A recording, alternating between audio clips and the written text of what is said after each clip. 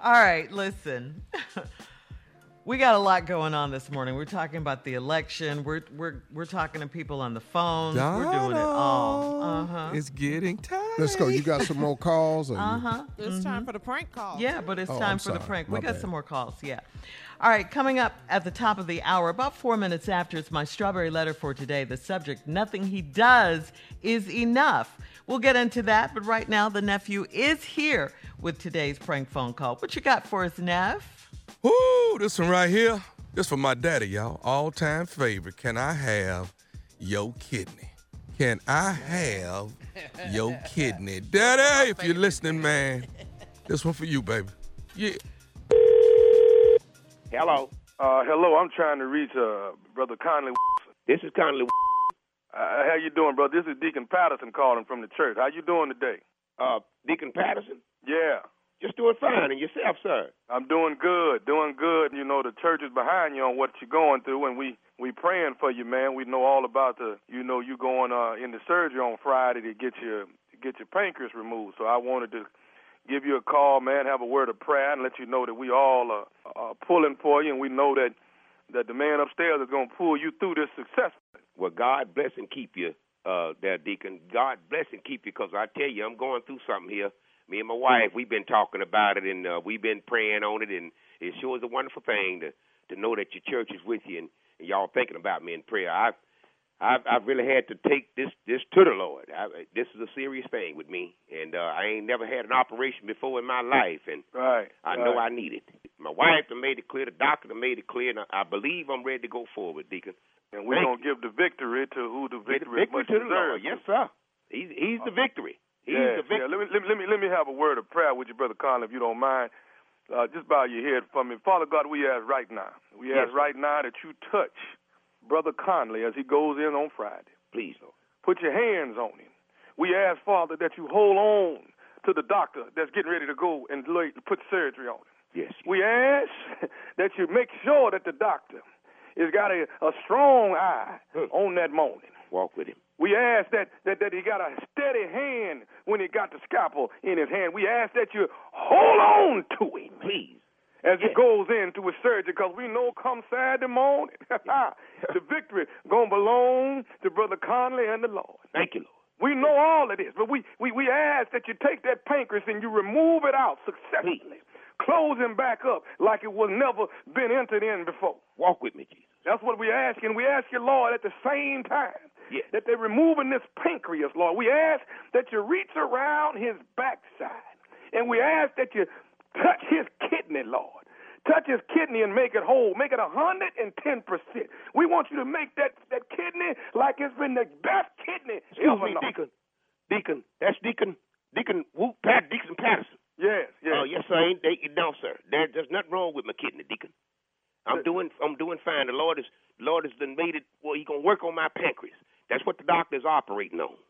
They done prepped me for it, and that's what they plan to remove. So my kidney is fine. They did what they called one of them MRIs, and everything else is fine. They ain't working on nothing but my pancreas, sir. Right. Well, let me say, I'm glad you brought that up, because this one reason why I called you. And of course, I did call to pray for you. Yes, sir. Because I want to make Thank the sure Lord. that you make it through this successfully. But another reason why I'm getting around to this here is what I want to ask you. And I know we've never met face to face. I've seen you a couple of times, like I said, at the church, but you've been out most of the time with your sickness and whatnot. But now, what I was going to ask you was, and I know this is, I hate to come at you in the final hour when you're getting ready to go have surgery and all that, but if you don't mind, if you could see it in your heart to do something for somebody else. Yes, sir. That's the Lord's will. You're always supposed to help those who can't. Right. And I'm glad you think like that. Mm-hmm. Now, when they go in on Friday morning and remove that pancreas out, do you think that they could go in and get one of your kidneys? Because I need one. Hold on just a minute, Deacon. What you say? What you say? See what it is. See, I've been going through myself with a little ailment, and I'm wondering if I need a kidney, and I'm wondering if you can give me one of yours when they go in to get your pancreas. They gonna already have you open. Did you say you wanted them to take one of my kidneys? Yeah, and give it to me because I need one. You need a kidney? Yeah. What, I mean, you already going to be laying there open. Wait a minute, mister. You need a kidney? I need help with my pancreas. You going to call me with some like that, man? This ain't no work of the Lord. Now, you say you a deacon? Yeah, like I said, Deacon Patterson, my name. But see, what I'm asking you is, what you harm ain't asking is me, man. Brother Conley, what harm is it if you already open and laying on the table? Oh, you ain't heard a damn thing I said, have you? I said man, you crazy as hell. Now, what I'm going to have to do, I'm going to need to call the pastor. Because, see, it's some going on here. You say you knew? You mighty damn knew, mister.